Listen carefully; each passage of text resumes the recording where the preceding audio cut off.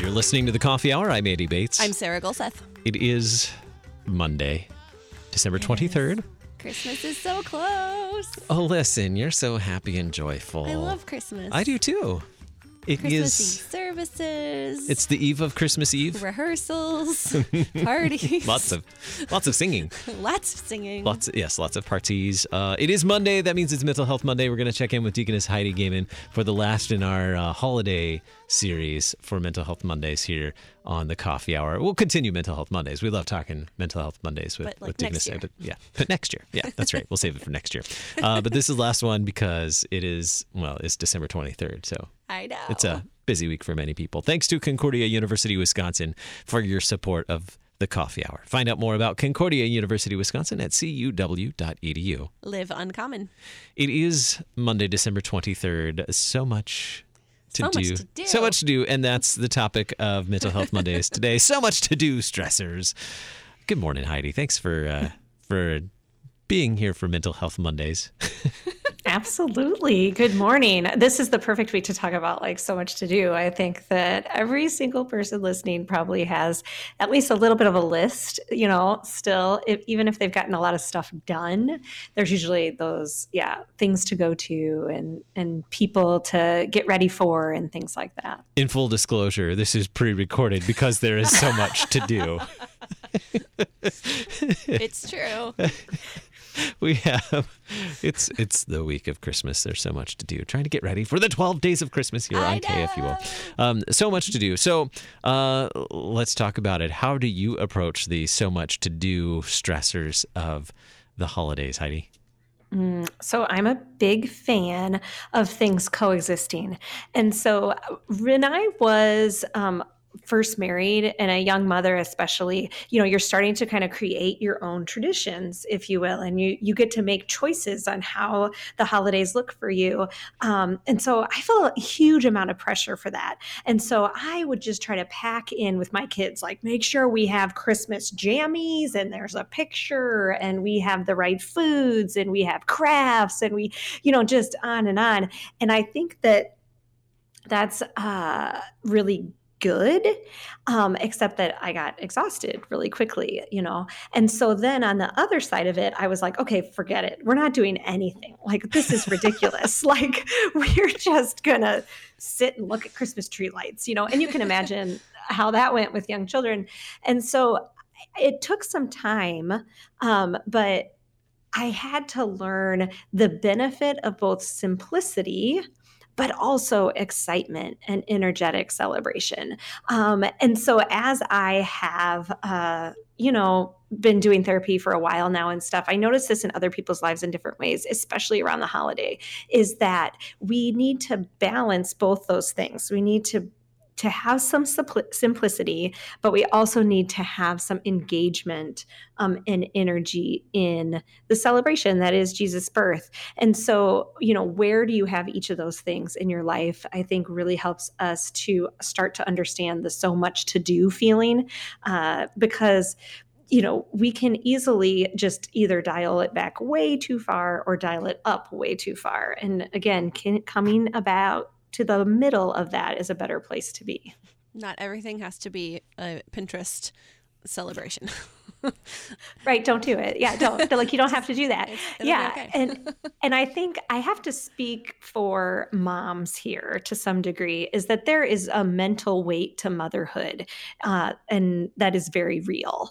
And so I think that so again, my husband's a pastor and all of our friends, you get on Facebook on Christmas and they all have posted the classic pastor's family picture where they're he's still got the whole stole thing on and they're standing somewhere by a beautiful Christmas tree, clearly in a church somewhere, and the little kids in cute little dresses and stuff. And, why every year do I look at those and feel like I failed? That's really silly. But does it make it less real? You know what I mean? There's a place for being oh, that pokes at me a little bit. And just deciding whether that's something I want part of my life or something I don't want as part of my life. And so anytime you feel something kind of poke at you a little bit, like I have to, I need to, those kind of words coming up to your brain, to the surface of your thoughts, then ask yourself, what's in that? Like, where's that coming from? Why do I think I need to be a part of that? And then that helps you make the decision of whether you actually want to engage in that or not. Yeah. Also, I don't engage in that, by the way. I don't take pictures of my family. Christmas is stressful enough, and most of my family doesn't like to dress the way I want them to dress. And so I just let it go. We don't need a record of that. Well, and that brings up the point of identifying and knowing the things that you need, that your family needs, that your kids need, and what other people want or need from us. How do we balance those things when there's so many things happening? Yeah, we call this self-differentiation. Like, I don't have to look like you, and you don't have to look like me. And that is part of the glory of God. We are like made in his image as people, but that doesn't mean we look the same. You have the very tried and true object lesson for children of the snowflake, and how every snowflake looks different and unique, and how God made them like that. The same is true for individuals and families. We don't have to look like them. And so having that self-differentiation. And if that means you need to like stay off of Facebook and Instagram and all the social media a little bit more, like, go ahead and do that for yourself. Or if that means that, you need to spend more time with people that don't have the expectations from you to look or do or be a certain way, then engage in that a little bit more. But yeah, I think that is very real. And sometimes it's just a vocal thing, like learning and telling ourselves, like, I don't need to look like that. My Christmas doesn't need to look like that. My Advent doesn't have to look like that. And that's a practice, is what we would call it, of spirituality. A practice of sanctified living is, this is a truth of God, saying it to ourselves, posting it somewhere, and just having that reminder. So what you're saying is I should post a realistic picture of what Christmas Eve looks like. Please do it. Please. Oh, I would love that. Please do it, Andy. I've done that before. Actually, usually Christmas Eve is kind of pretty chill for us. We've worked it out over the last few years. The best one, though, was the year that I accidentally put our son's shoes on the wrong feet. Oh, good. And I have a good picture of him at Christmas Eve service with his shoes pointing the wrong way because they were on the wrong feet. But that's adorable. That's such a good memory. My favorite is the year that my toddler barfed in the narthex everywhere. I mean, it was just like everywhere. And then in quick succession, like 4, 5, 7 of our like Sunday school kids just started barfing at the front of the program. And it's funny because that sounds like an awful Christmas, right? But it was one of our church's most memorable, and we just all crack up about it. And so like, I think that's really like, okay, that's a realistic Christmas joy right there, because it didn't hold a lot of expectation, because you couldn't do the same things that you thought you were going to do and all of that. And so I think getting to that place where we find some Christmas joy in even the things that don't look like we expect them to is really a great place to be. We call those, we call moments like that in our family, we just call them memories. Like when something doesn't go the way you want it, we don't call it a mistake, we just call them memories. For example, our son's name is Oscar. On his first birthday, we opened up the birthday cake that had been ordered for this very special moment, and it said Leo is one, not Oscar. That's awesome. That's awesome. That's awesome. Whoops. My wife looked at it and said, "Oh, well, Leo is one." Now he has a new nickname, right? Yeah.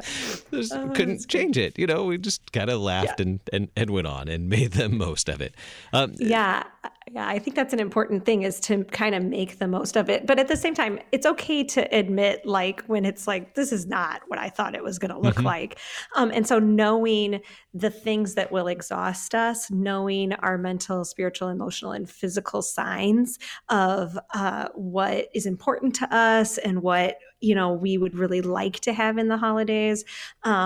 and when we're kind of tanking fast, I think is really important. You know, like your wife was able to have a really good perspective in that moment. But if she started to kind of fall apart and cry, you would respond to her, correct? Like you would not, Absolutely. Have a different expectation for her. And so we can do that for ourselves and for other people. Like whatever we're going to need in that moment, just kind of being aware of each other, being aware of the space, being aware of our own bodies and minds and hearts is really helpful, especially in the holiday season, because there is a lot swirling around us, if you will, with the stressors. Sometimes getting pushed out of your expectations or out of your comfort zone too can result in some things that become new traditions or new fun things because it wasn't what you planned and it wasn't the things you expected to be doing. But that's sometimes where new exciting things can happen too. Yeah, it's so true. Like with the barfing incident, I'm sure everybody's loving my story on Mental Health Monday, right? No, we did not create a new tradition with that. But our young adults from church, 2 of them came over to our house to check on our kids, and like they were so helpful. They were like college students legitimately holding my kids while they barfed, which just makes me want to cry at the beauty of that, right? But that night we started playing dominoes, and we played dominoes till 3 or 4 a.m. And we have done that since. And we moved to Nebraska. So a couple years ago, we just have to FaceTime and things like that. But the fact that like this weird, beautiful Christmas Eve dominoes tradition is what we call it, Christmas Eve dominoes or 4 a.m. dominoes, started from that. And that's my favorite holiday tradition, being able to embrace that as it comes, whatever stress, whatever it becomes, like kind of going with the flow a little bit more will serve us well for our mental health. Yes. And there is also, before we're out of time, About a minute. There is the art of saying no to things as well. And I wanted to throw that in there before we're done, because it can be very hard to say no to things, especially if it's something you've done for a long time or something you want to do. What is that art of knowing when to say yes and no? I think understanding that God gives us the grace to be able to say yes and to say no, and that is a sacred practice. That's a practice of sanctification, is learning the places and spaces in our life where we need to say yes and we need to say no, and involving Him in that, asking for God's help in that, in both distinguishing what we need to say yes and no to, but also how we carry that out. And He is interested and involved in even those small things of our holiday experience. I think one of the mistakes that led to a great Christmas tradition was when a recipe was misread and we ended up with double the butter in the breakfast casserole. Oh, that's never a bad thing. Sweet. So that's good. It's just become a tradition now. Double the butter. All the butter. All the butter. Love it. Yeah.